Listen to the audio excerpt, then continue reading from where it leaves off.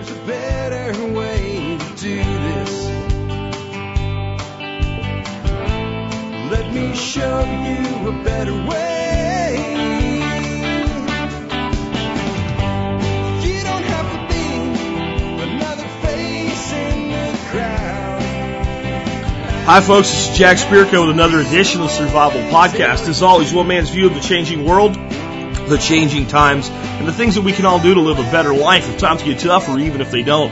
Coming to you once again from Arlington, Texas, today with episode 620 nothing. 630 episodes of the Survival Podcast thus far. Made a improper note there on my whiteboard for today's notes, so I almost messed that up. Yeah, but 630 episodes of the Survival Podcast. This will be one of the last ones, maybe 10 more, maybe at the most 20 before it's going to be from Hot Springs, Arkansas, because that move is coming, accelerating now, all the stuff we got to get done to get out of here.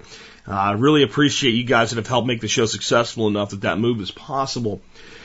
Today we have a great show. It is March 23rd, 2011. It is a Wednesday. I'm probably on my way to Hot Springs as you listen to this.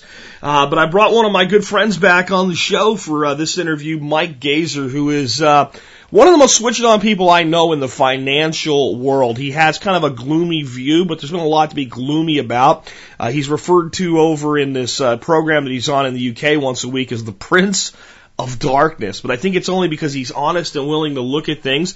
I do have some things that I predicted that I was right about and he was wrong about. We'll see how he feels about that a bit later today, but I think that on the underlying issue we agree completely, and that's part of why I brought him on. I'm also bringing him on to talk about what economic impacts we might see from the disaster in Japan. I think a lot of people are still freaking out and worried about crawling in a hole in the ground because they think a radiation particle is going to get you in Los Angeles from Fukushima. And I just don't think that's going to happen, but I do think there could be some major economic issues, including things like the Japanese cashing in treasuries to pay for reconstruction. So I'm going to ask him about some stuff like that. Before we do, though, let's go ahead and take care of our sponsors and our housekeeping. Housekeeping item one, as always, is taking care of our sponsors. And sponsor of the day number one today is Emergency Essentials.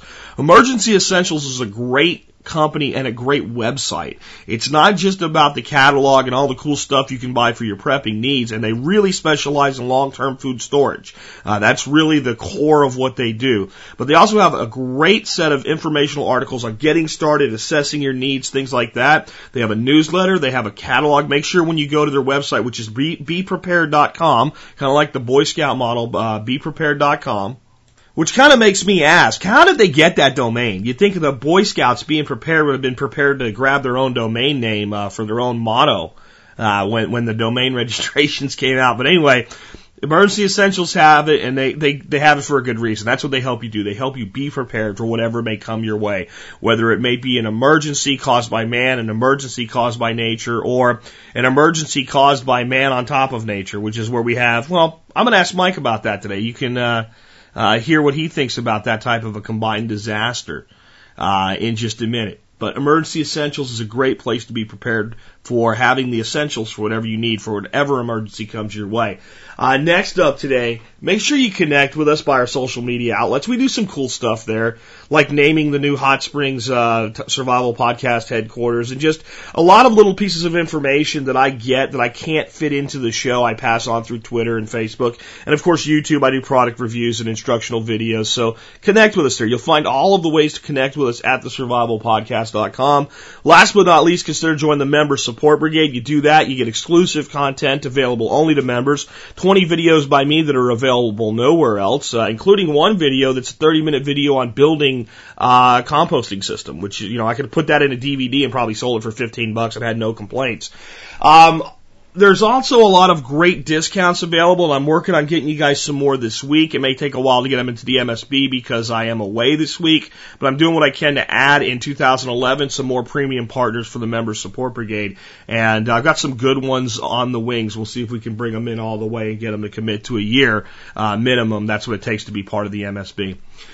All right, folks, as I said, it's my good pleasure to welcome back to the show Mike Gasior. Mike, of course, being one of the guys I consider to be one of the most financially switched on guys there is out there, with a lot of inside information financially, and also quite a bit of a homesteader. So we have him on to talk about all kinds of stuff with us today. Some of the economic factors that are going on out there, and some of the stuff he's doing at his little homestead up there in Connecticut. Mike, welcome back to the show. Hey, Jack, you know I love it. Good to be here. Well, hey, I wanted to kind of get off on a subject right away that everybody seems to be really thinking a lot about right now, and they're thinking about it in ways that I've done enough episodes recently where I basically said, calm down, don't panic. But of course, it's the tsunami/earthquake/nuclear meltdown in Japan. And I think there's a lot of hype around this right now with, people, you and I were talking offline about people paying $100 for a bottle of iodine, and stuff like that. But I'm actually concerned long term about the financial implications here. Do you have any thoughts on that? That's a very timely topic, Jack. And the thing is, will there be economic impact? The answer is yes, because clearly I heard this morning that Toyota's bringing a plant that it had offline back online. But clearly, industry, Japan is the third largest economy in the world, barely third. China just recently passed it. And this is slowing them way, way down.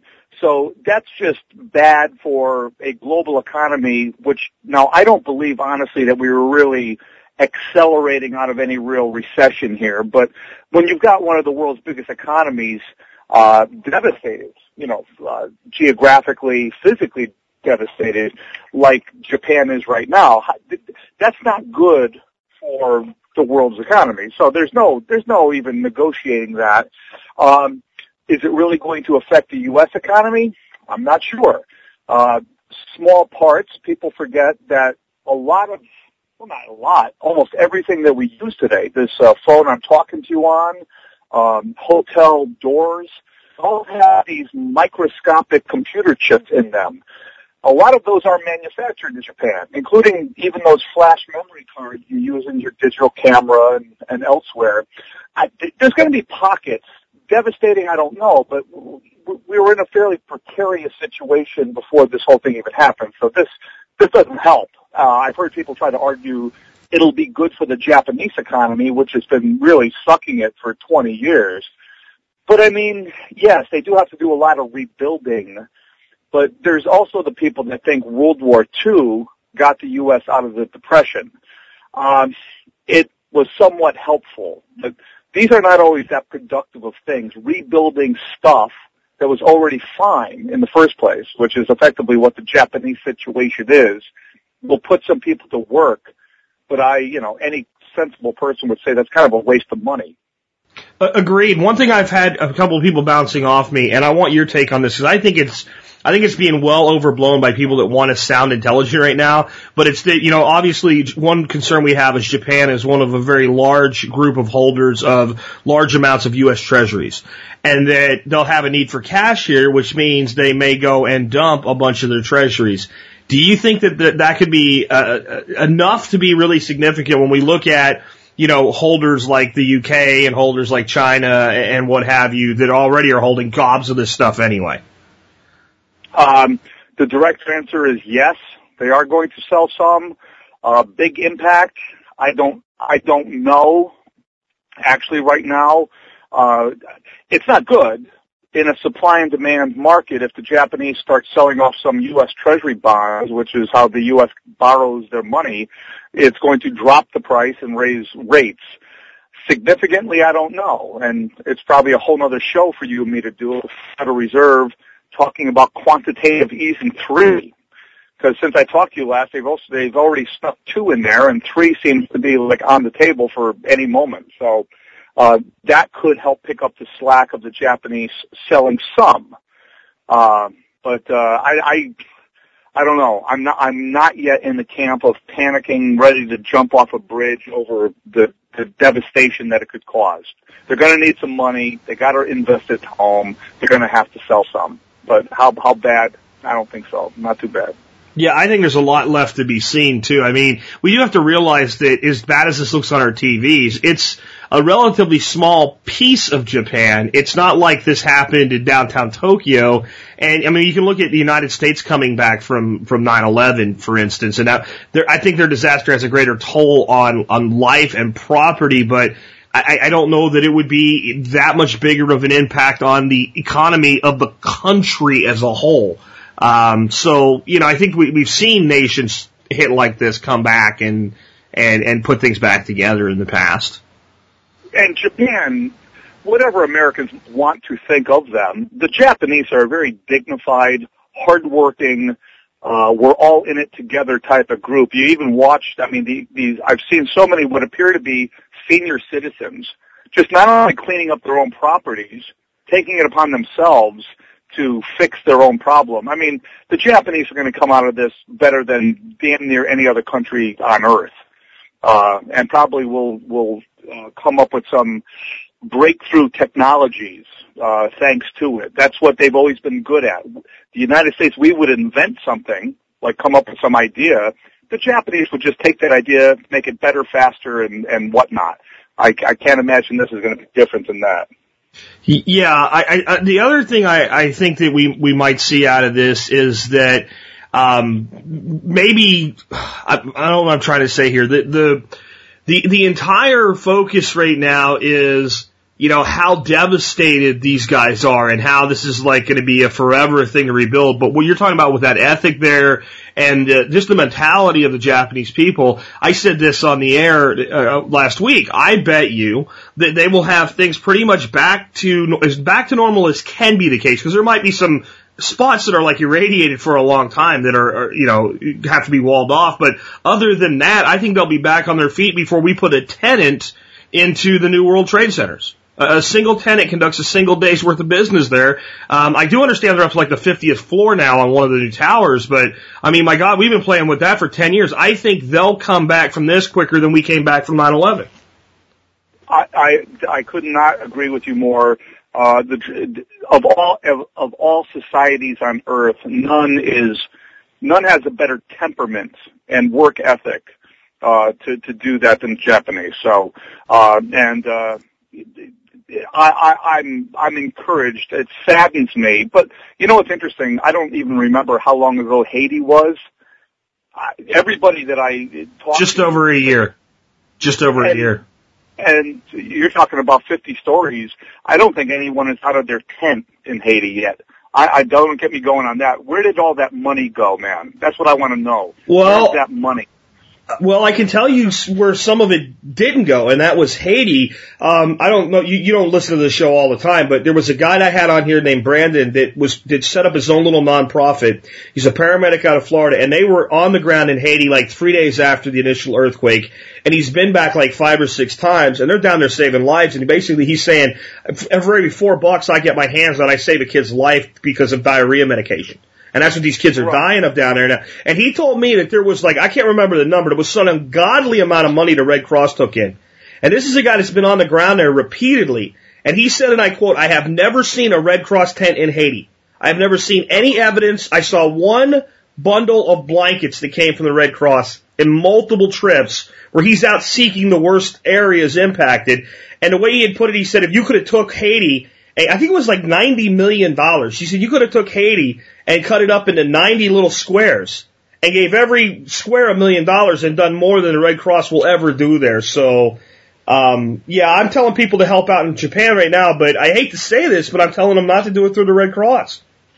Well, there was a lot of money raised from that George Clooney telethon and Wycliffe Jean, who got shot or stabbed or whatever just the other day, which I'm waiting to hear more on that. But it just, I remember numbers well in excess of $100 million, which, you know, I don't know Haiti that well, but God almighty, I would think that would rebuild the whole damn thing. I would think you could almost buy Haiti for $100 million. The whole land mass. It's not that big a place. I do want to shift a little bit with you now, though. I do want to talk a little bit about the current economy, the current, is you and I both agree, kind of a false recovery, but we have had some differences on this. I said, when I had you on the air last time, that the Dow was going to hit 12.5. You said that the recovery was over. You hoped they got out. I almost got there, and it retreated back, but I actually see this thing somewhat sustained.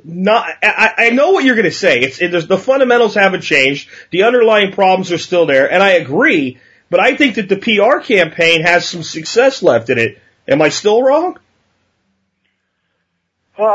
This is always a frustrating thing for an old bond market guy like me. No, the fundamentals aren't there. No, I don't believe the recovery was ever real.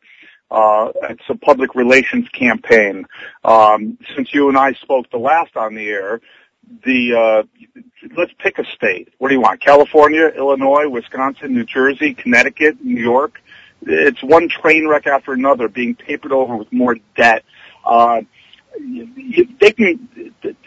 They're kicking the can down the road, and the problem I have in these kinds of conversations is the stock market does not have to be rational. It has not been rational.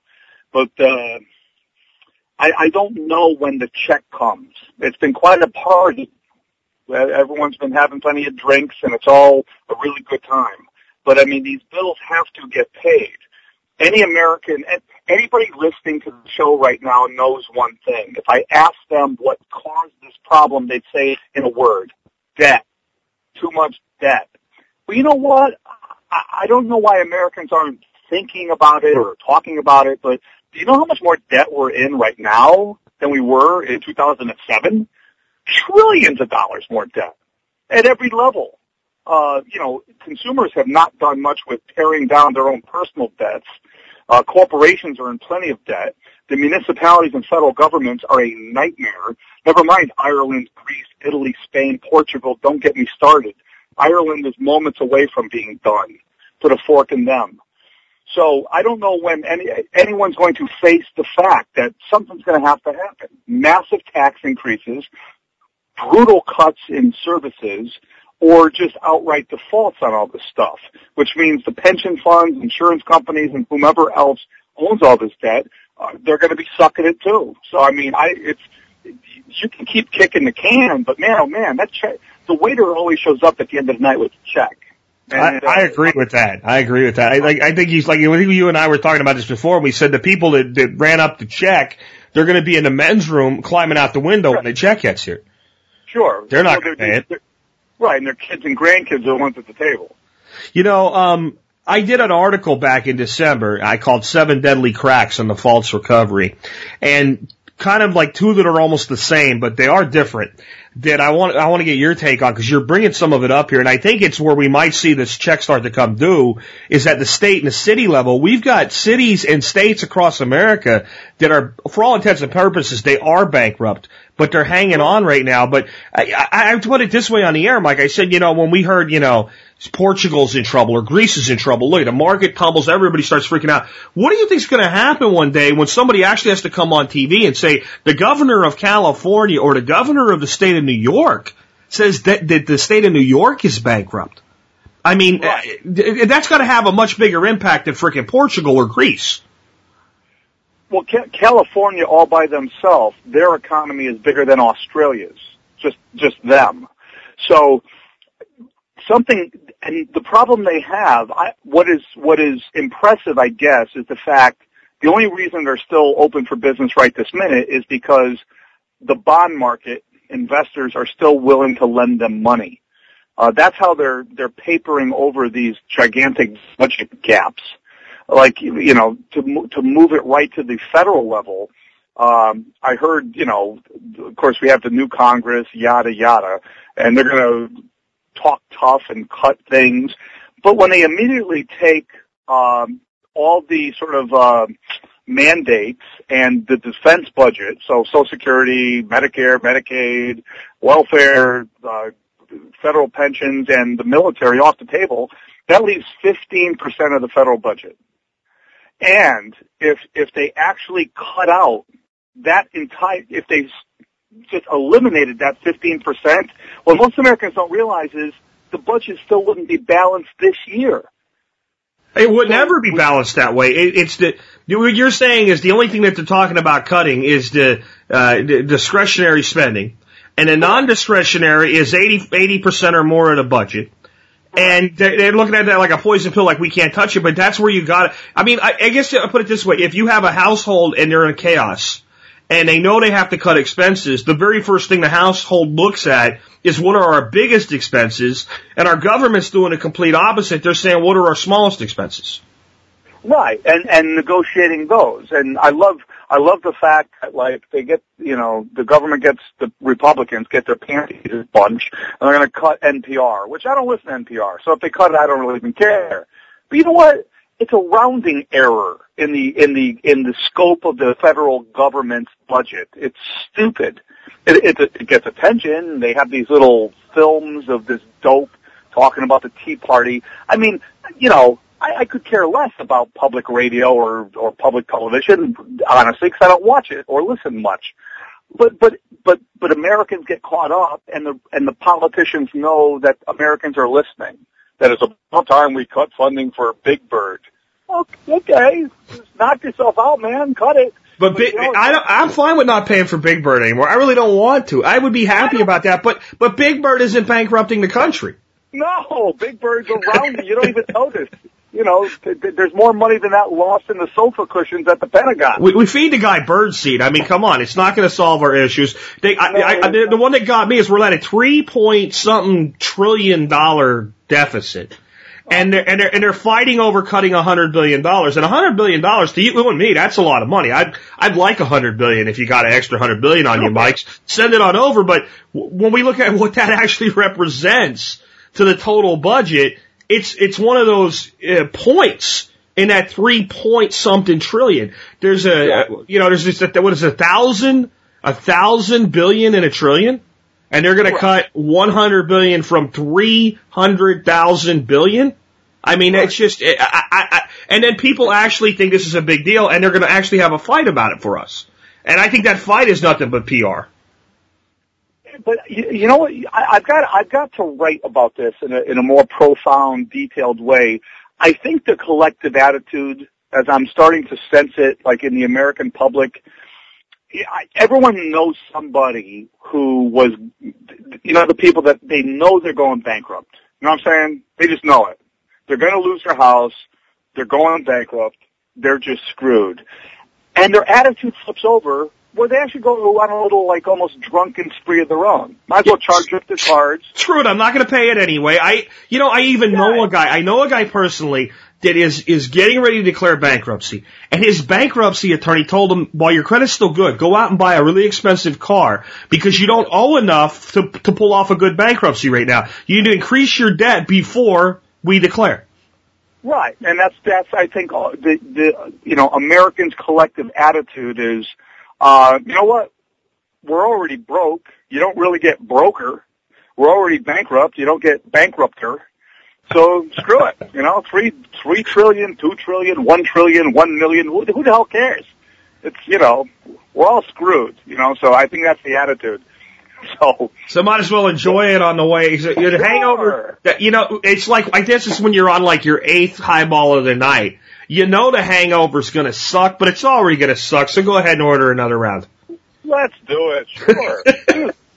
Sure, this is fun. So, I mean, what do you think, obviously neither one of us are such, if either one of us were so good at timing that we could tell you exactly when this is gonna happen, we'd have that $100 billion, right? So, yeah. we can't say exactly when, but when this starts to fall apart, what do you think it looks like? Do you see it like starting at the municipality level and the state level and working its way up? What do you see happen to the country when this check does come due and we can't punt again? Here are the facts as I see them. The money is going to run out. Where the first domino to go over, I don't know. But here are the facts as we know them. A gigantic amount of municipalities, small, medium, and large, states, are all in very big trouble. And they all owe more than they really can afford to pay. And Wisconsin was a microcosm of there's a lot of states in worse shape than Wisconsin. Wisconsin just got a lot of news. But the problem, and this is what I don't know, when you move it up to the national level, United States first. I already brought up Ireland, Greece, Portugal, Spain. Somebody's going to end up defaulting, and that's just inevitable. Somebody's going to be unable to pay. And what I'm concerned with, there's a few things here. Number one, I don't think politicians of either side, or Tim Geithner at the Treasury or Bernanke at the Federal Reserve, I don't think they believe for a minute there's enough political will to bail anybody else out. If California suddenly needed something, or New York, or Illinois, or name whoever you want, I can't imagine the politicians all folding it back in like they did for TARP and just saying, okay, $1 trillion, let's just do it. We can't let California fail. And the other thing with the failing, I mean, every American heard about the companies that were too big to fail. Oh, that was a real problem. Well, we have less companies now than we did. I mean, Bear Stearns is gone. Lehman is gone. Merrill Lynch is effectively gone. They've been sucked. Their market segment is gone. Have you seen an investment banker lately?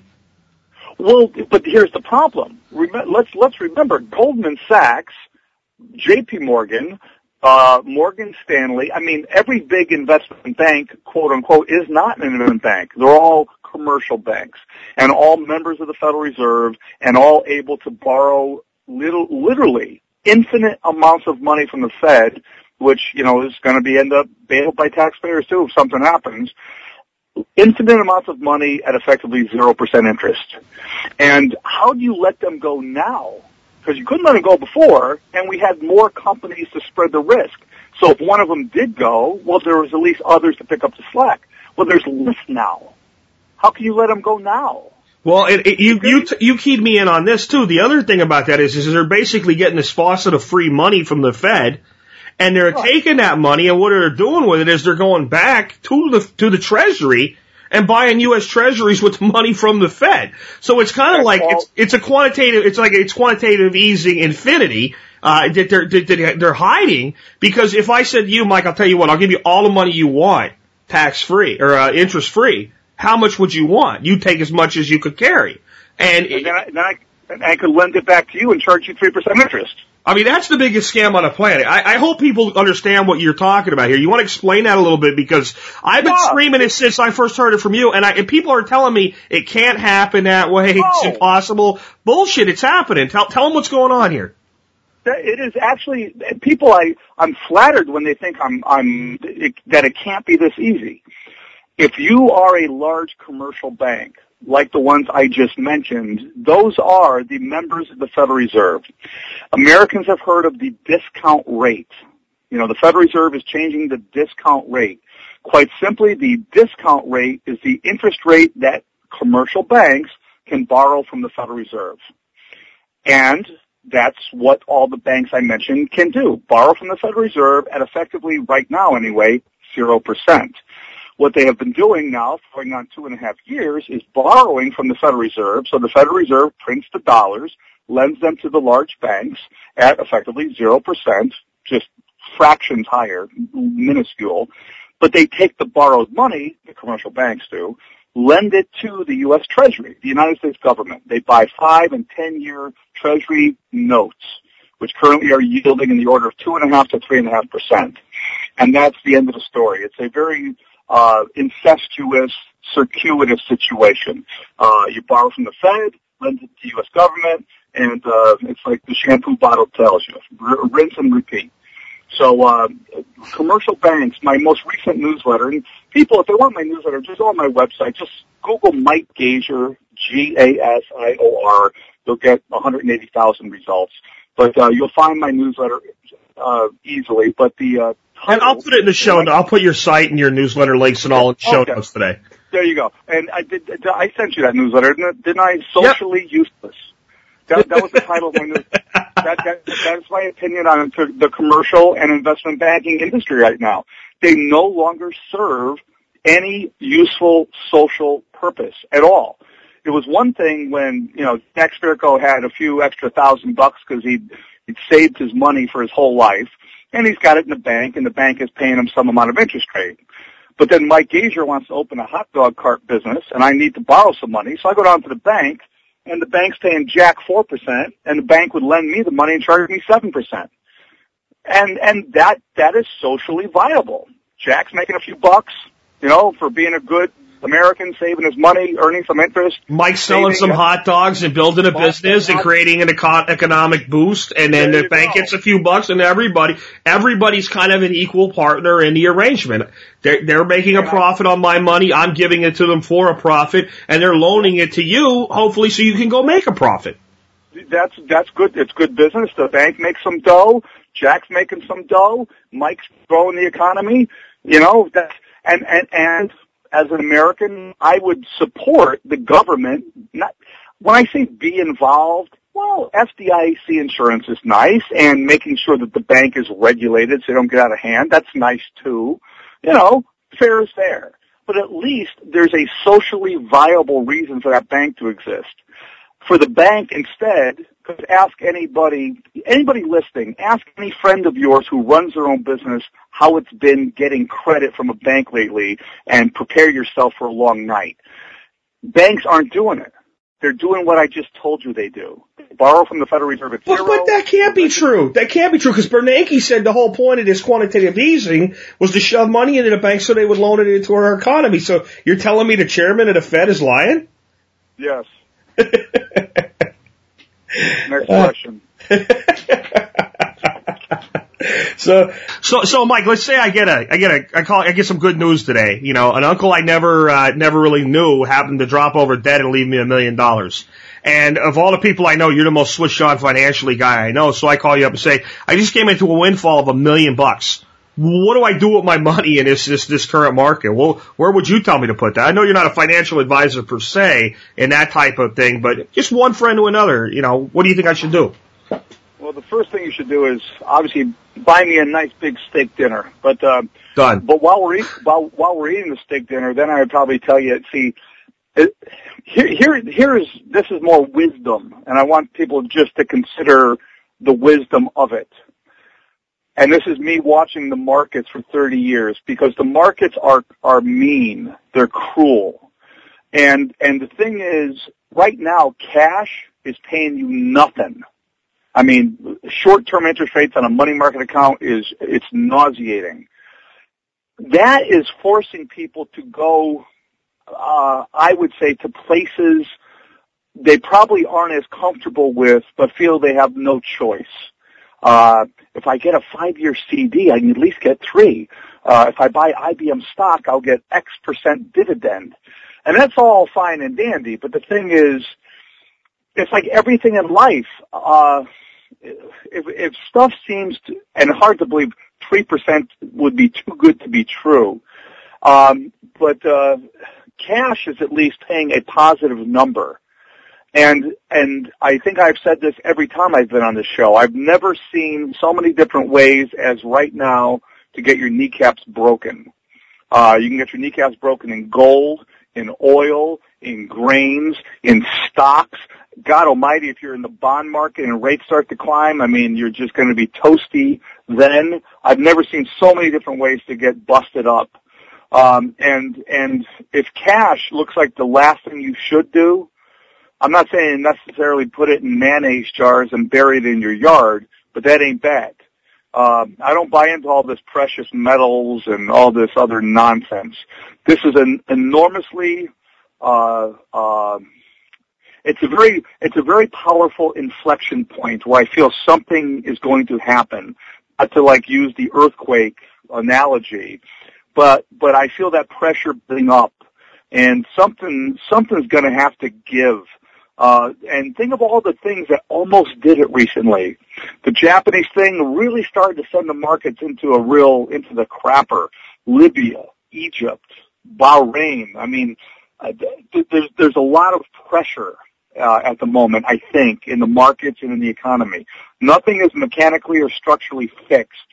And I don't know what it is that's going to set the torch. But I just get that. That's just gut instinct on my part. Something's something's due to happen. And when I know you're not big. I know you're not big on gold, but don't you see some level of safety with some small portion of a person's wealth in gold right now? Because all these things you're telling me about basically say the dollar is dead. Sooner or later, we're gonna end up with just a tanked currency, and at that point, is not a few ounces of gold better than some worthless paper? Well, so here's the thing, though. See, this is now you're drawing the economist in me out. I try very hard not to be the lectury academic here, but the fact is, okay, the dollar goes in a crapper. Not to get all technical on you. I hope I'm not talking over everyone's head, but the dollar's in the crapper. Hyperinflation, perhaps, and now gold goes from where is it, about 1,400? It's $3,000. Yep. Okay. Just let's pick something. What costs $1,400 right now?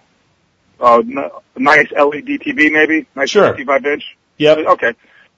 Well, if the dollar's in the crapper, the Vizio TV is going to be $3,000. Okay. And your ounce of gold is $3,000. Okay. So we're always measuring the relative value of the gold by the amount of dollars or yen or pounds or euros it can buy. Let me put it to you this way, though. I completely agree with you. I do not see metal as a long-term profit play. I see it more as an insurance play, because you could say that, but if I sit on $1,400 in cash, when that TV costs me $3,000, I can only buy half the TV. And if I'm holding gold, now I can buy at least the whole TV. I hear you. But the fact of the matter is, would anybody be shocked if gold suddenly dropped back to $1,000? How long ago was it crossed $1,000? It's within a year, right? No, you're preaching to the choir here. I'm iffy on gold purchasing right now. I'm not big on selling it either. I know you never liked it. I'm not big. You don't like it was $300, and you don't like it now that it's $1,400. I find people are just too hardcore on everything. They're too hardcore on whatever their thing is. They're too hardcore on gold. They're too hardcore on oil. They're too hardcore. Your question was fine. Yeah. Is it smart to have some of? Oh, okay, sure. It's as good as anything else. It's as good as oil. It's as good as stocks. It's as good as corn. It's as good as coal. Whatever. But it just is. But people that really like it, they think that should be the de facto currency. Oh, we completely agree there, Mike. I have no illusions of gold being the quote answer. I know you're not much bigger on silver. I'm a little bit more silver friendly right now than gold friendly. But I know what you're saying. All of these things are mitigated because even with you're a financial guy, and I bring you on here to talk about money, but I also bring you on here to talk about things like homesteading, because there's only so much we can do with money right now. I agree. We can't. So, but I guess my bigger question though is, what do I do with my $1 million? Would $10,000 worth of gold be a good idea? Do I just sit on it? Do I? Okay. Then I didn't answer the question. If you said you were going to have $1 million, okay, here we go. I'd put $250,000 into a money market account.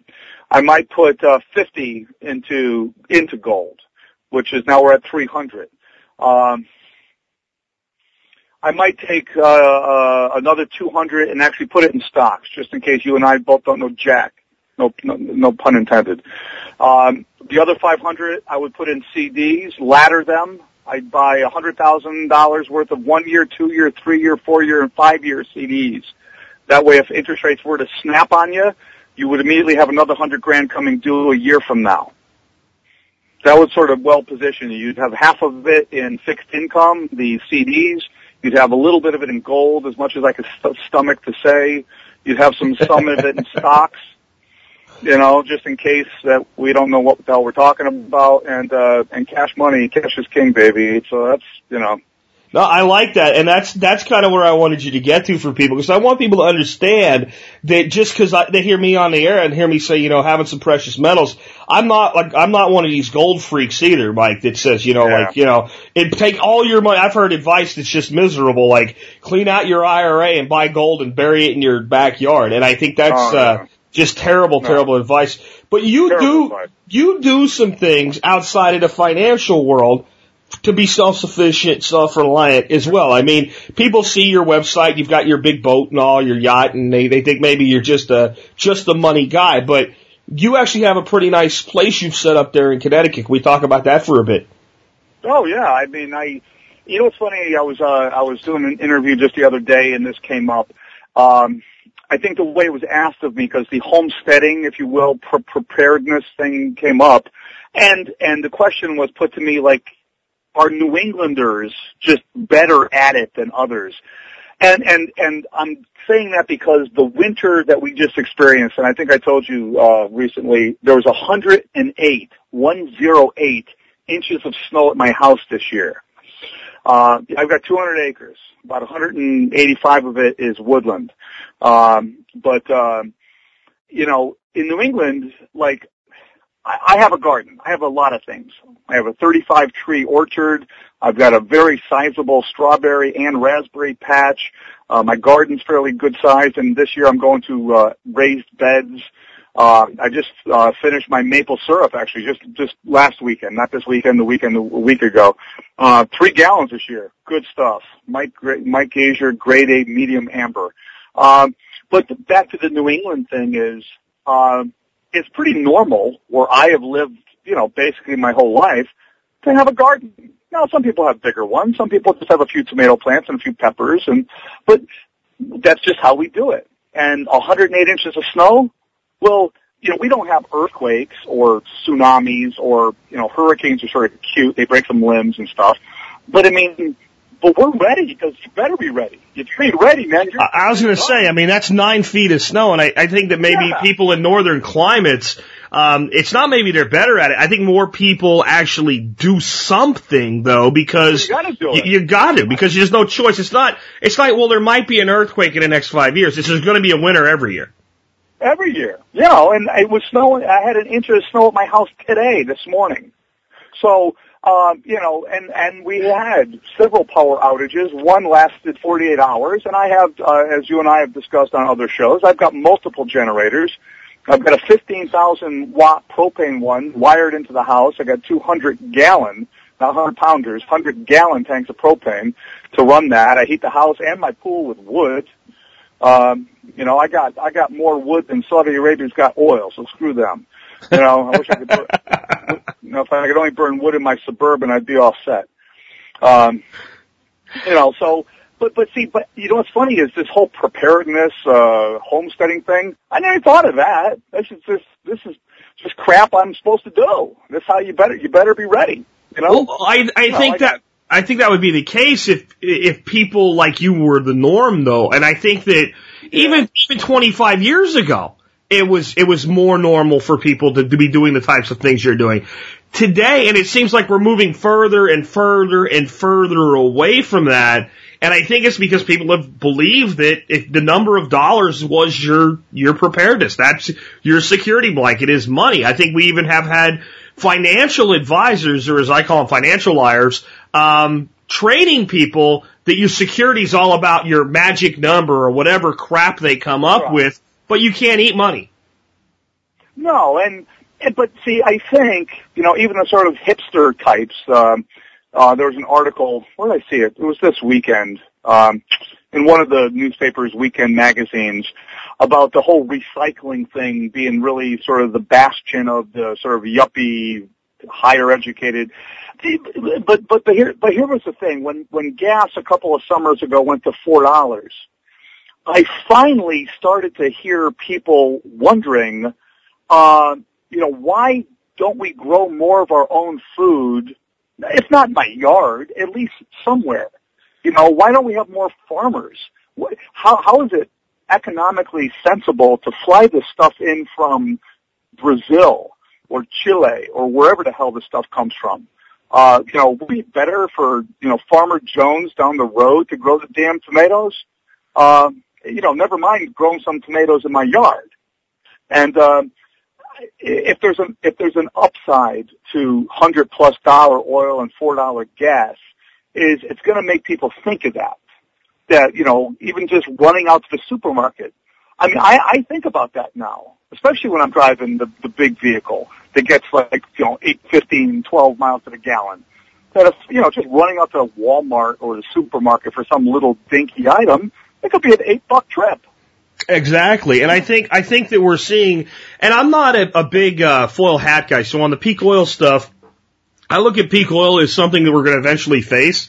I don't know when, I don't know exactly what it's going to look like, but there's only so much in the ground and we're burning it, so sooner or later we have to reach a point where we can't just keep sucking more and burning more. We have kind of a point that we level out. And recently, as part of this whole WikiLeaks thing, this thing came out with a top geologist in Saudi Arabia admitting to the U.S. government and going, "Yeah, we've been lying. We can't really do what we say we can do." I think that as we see, so it's not really more of a like peak oil question, but just like your thoughts as at the economic level. The more it costs for our energy, the more I see people taking this step backwards. Wouldn't you agree? Well, that's the economist in me too. When you make people think about it, and what makes them think about it is the money that makes them think about it. They'll think about the Prius versus the Suburban when gas is $4.75 a gallon. When gas is $2.75 or $1.75, they're going to drive a Suburban. I would. Or remember the good old days when it was 96 cents. That was, and we can. Well, I know. We could go back further, but I'm not talking about that long ago, right? I'm talking. No. 90s. It was under $1. At least it was down in Houston. I went down to Houston back in like 96, and I think gas down there was like 88 cents at one gas station. And we've come a long. That's when we look back, you say, well, in 1970, how much gas was? That sounds like a long time ago. 1996 wasn't that long ago. No. Here's the thing. I mean, for all because I can be kind of, I think my, the show that I'm on in London all the time, my nickname, the Prince of Darkness. That's, which I'm still not sure if I like that. That's how they throw it to me when it's my turn. I like it. That's how they throw it to me, So, what's the Prince of Darkness over in the U.S. think about this? But the fact is, humans are amazing. We will innovate ourselves out of this. The peak oil, who cares? You know what? We'll have cars that run on string beams, because we could figure that out. But we're not going to figure it out if we don't have to. It's cheaper to pull oil out of the ground right now. But what I worry about is these knee-jerk political decisions. The BP oil spill in the Gulf, boom, we freeze all offshore drilling. Whoa. Yeah, that's insane to me because the innovation requires the energy that we're getting from the oil now to make the innovation so that we can get the energy from something else.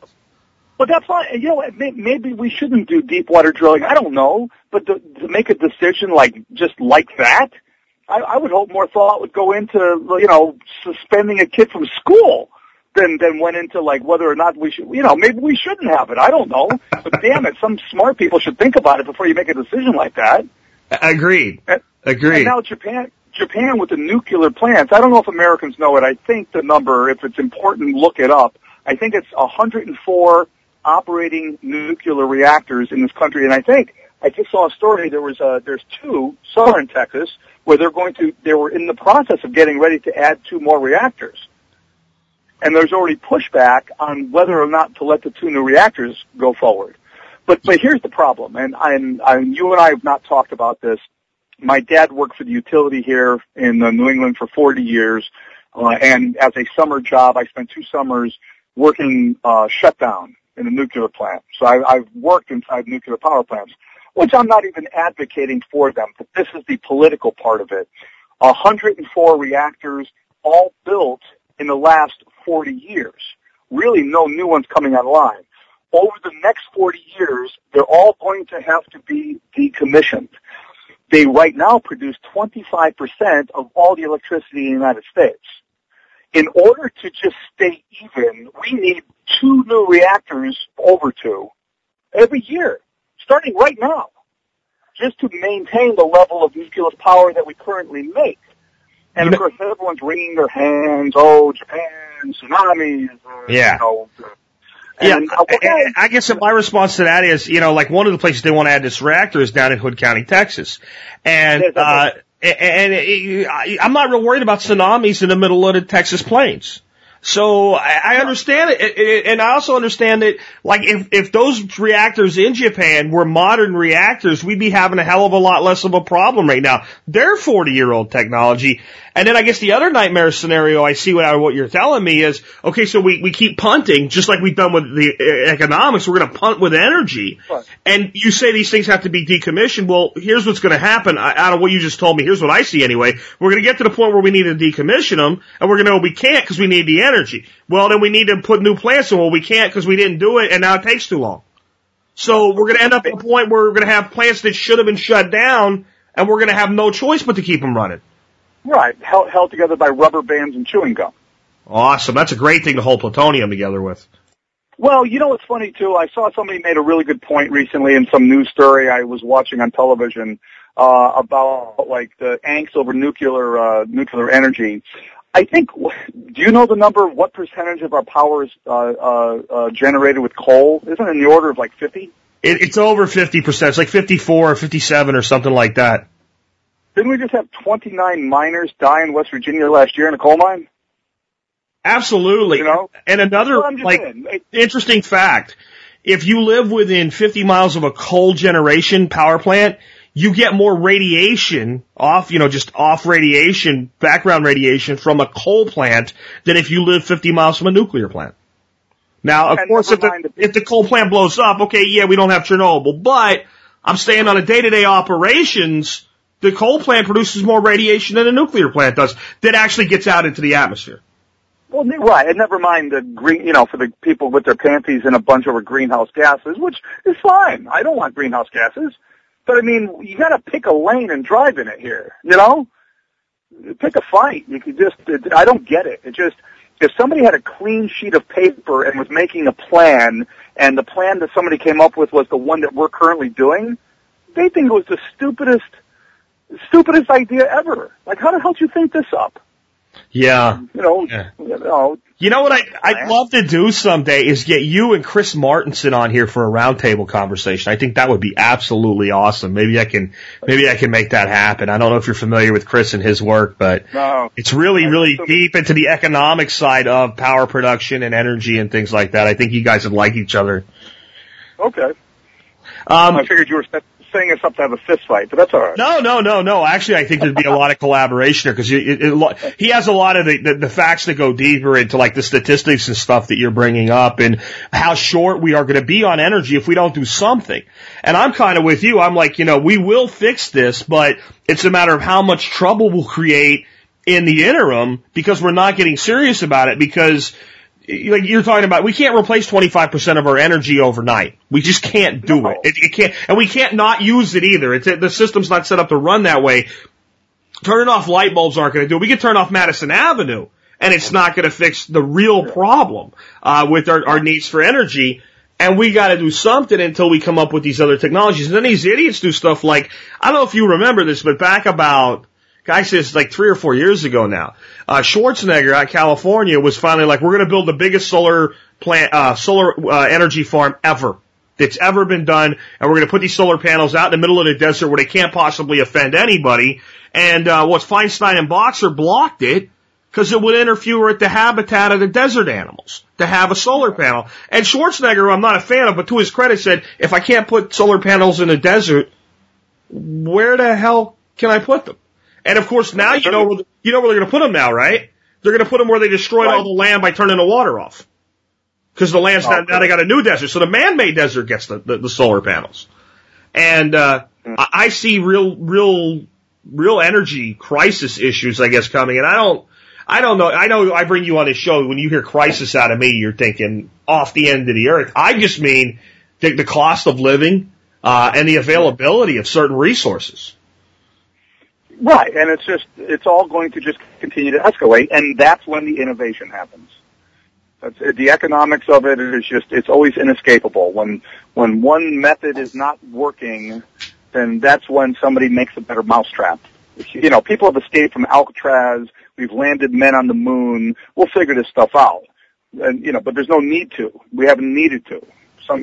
What are some of the things you think people should do, from your viewpoint? Because you come at this prepper stuff a little bit different than I do. I come at it the way you come at economics, right? I analyze it, I come up with systems, I come up with formulas. You're coming at it sort of like I started, because I came out of the Northeast just like you, and we prepared because it was going to be cold. So what do you think is just an average guy that's out there, doing this stuff in practice that the average person could be doing right now, so that as this change happens, they're better equipped to deal with it? Well, I mean, as much as modern life allows you to remove yourself from being that dependent. Now, I don't like those curly Q light bulbs either, but they do really use a lot less energy. So, anything that makes you less dependent. I mean, we're not all switching to candles. Not everyone has, endless amounts of firewood to heat their homes with wood. But there are pellet stoves. There's other things. And the preparedness part too. I was the one lecturing about not getting too hardcore and overboard in anything. But it's good to have, some food and some supplies and some candles. And I don't know why anybody in America shouldn't have a generator, for God's sakes. Because I don't care where you are. Hurricanes, ice storms, whatever. You can lose your damn power. And they're pretty cheap right now. In the middle of a hurricane, they're really expensive. But well, it's just like iodine pills like this morning too, right? Exactly. If you're an American buying iodine pills right now, go slam your fingers in a door somewhere, because it's a smarter thing to do. But was that out loud? Nah, it was fine, because if you heard some of my my episodes recently on that subject, I think we're in sync. And I'm glad somebody else is saying it. Especially on my show. It's great. But I mean, food storage, what do you think? I mean, if somebody it wasn't me. It was just like a guy that you were talking to that knew you from the business world and found out about this part of your life and said, well, yeah, you've sold me on this. How much food should I have at least stored in my home? What's kind of some minimums from your viewpoint? I don't necessarily measure, like how many days. I know I have well in excess of a month's worth of food. And the thing is, as much as freeze-dried and all these other sort of bags of rice, the truth of the matter is if you keep it if they're clean and in a fairly dry, cool area, standard canned goods from a supermarket I've heard stories about lasting decades perfectly fine, as long as they're not dented, rusting, and whatnot.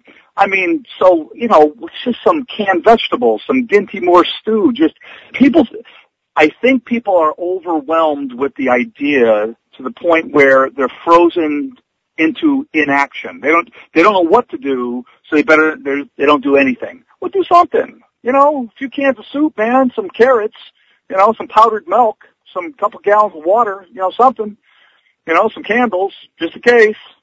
I mean, for $100, you could probably put a month's worth of food together, for God's sakes. I think you could. It might not be the most tasty food you've ever eaten, but I think you can go really far in $100. We did a project with just two 5-gallon pails of randomly stored food, and I think we ended up cramming about $50 worth of stuff in there, and it was roughly 3 weeks worth of food for 2 adults.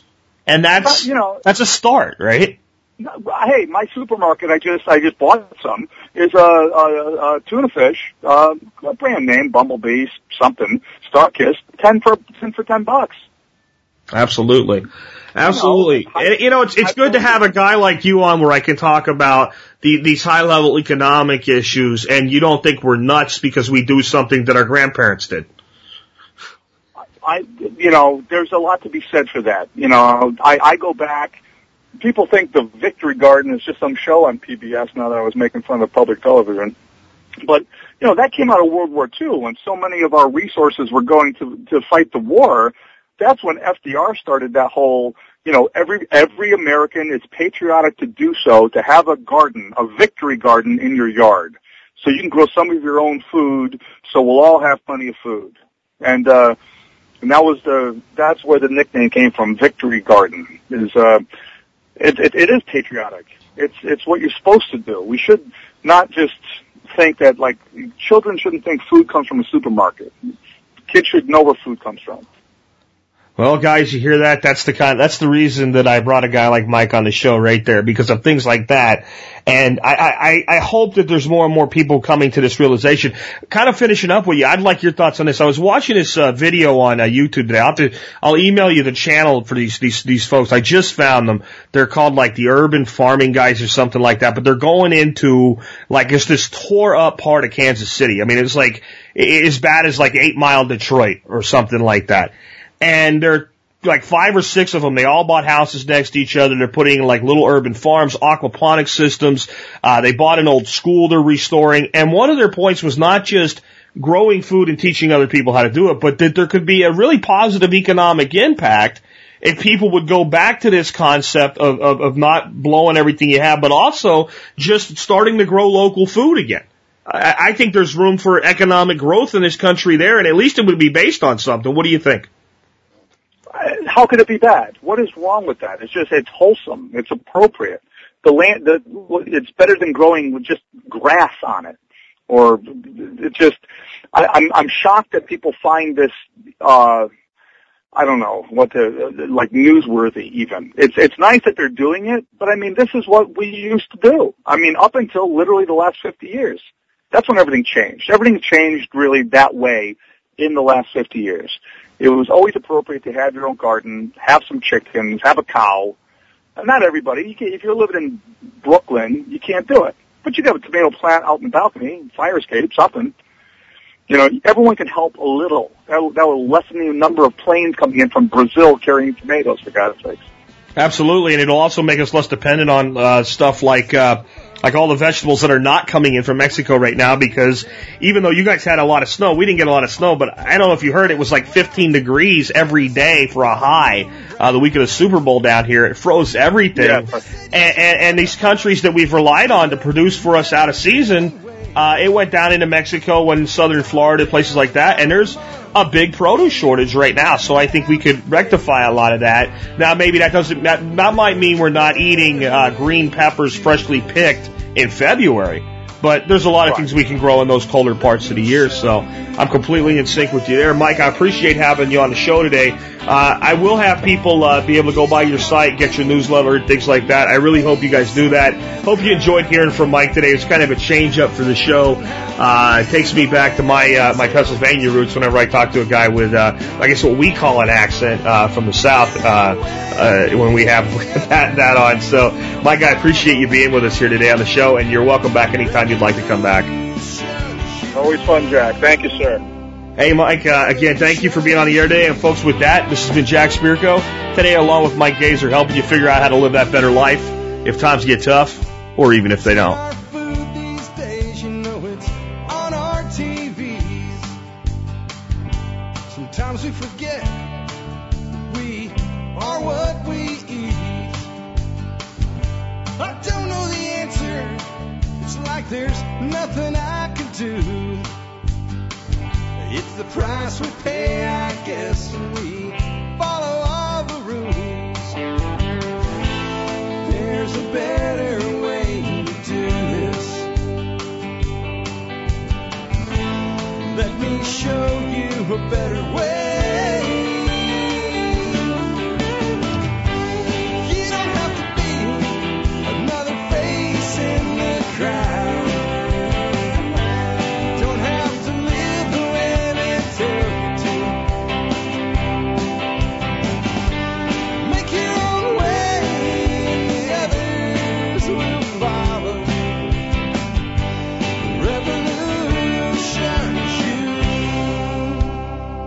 Revolution is you.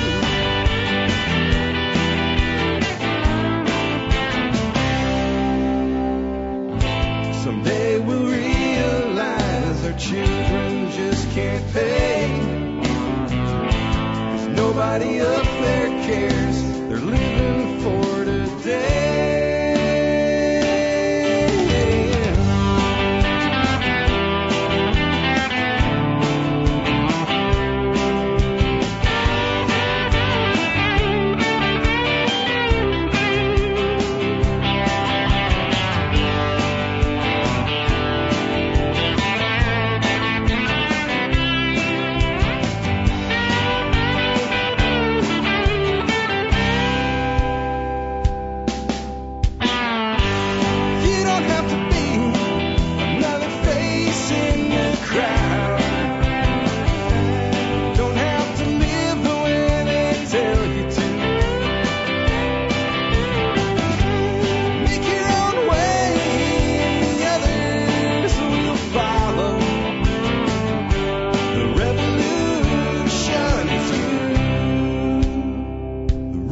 revolution